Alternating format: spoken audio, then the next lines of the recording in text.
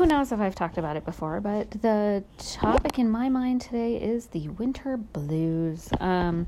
It's funny how even knowing that, we're over halfway through winter, even knowing that the time change is coming within a few weeks, like, you can still kind of have the gloom and doom of it's still winter. It was 10 degrees and still sort of lightly snowing when I walked the dogs down the driveway this morning. And it's hard to do anything outside in that. Okay, I know like all the Minnesota people will laugh at me, but seriously, I can't really go hike the mountain trails right now. It's probably not especially safe driving up some of those roads, but also like it's beyond cold for the dog's paws, right? None of us would have a good time.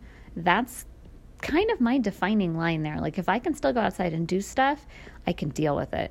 But since I can't right now, even though I've had a lot more sleep, I find myself a little, we haven't seen the sun, right? That's the other thing. So I find myself a little bit cranky or down, I guess, mostly just down because of the weather right now.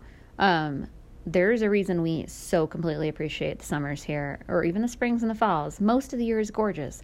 And even this weekend, in the middle of winter, we had a beautiful, sunny, great day hike, even if it was cold and windy. Because most of the year is really nice. And also, when we have these few weeks of crappy, cold, gloomy, wintry days, they're hard on you. And I feel terrible for people who live in places where it's months of this. I've been there, and it's not enjoyable at all. It's really hard to live with. So what do you do to get out of it?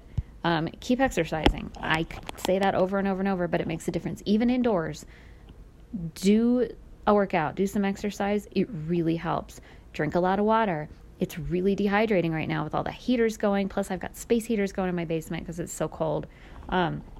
We dry ourselves out in the cold more than we think, even though technically I think my weather says it's like 79% humidity right now. That's because there's snow sprinkling down. It is dry as a bone, and I can feel it in my entire body. Keep moving, keep drinking water, turn on as many lights as necessary, get outside when it is light out, even if there's no sun. Like, I'm going to go out later and just walk around, even though it's going to be dumbass cold, because just that natural light will help.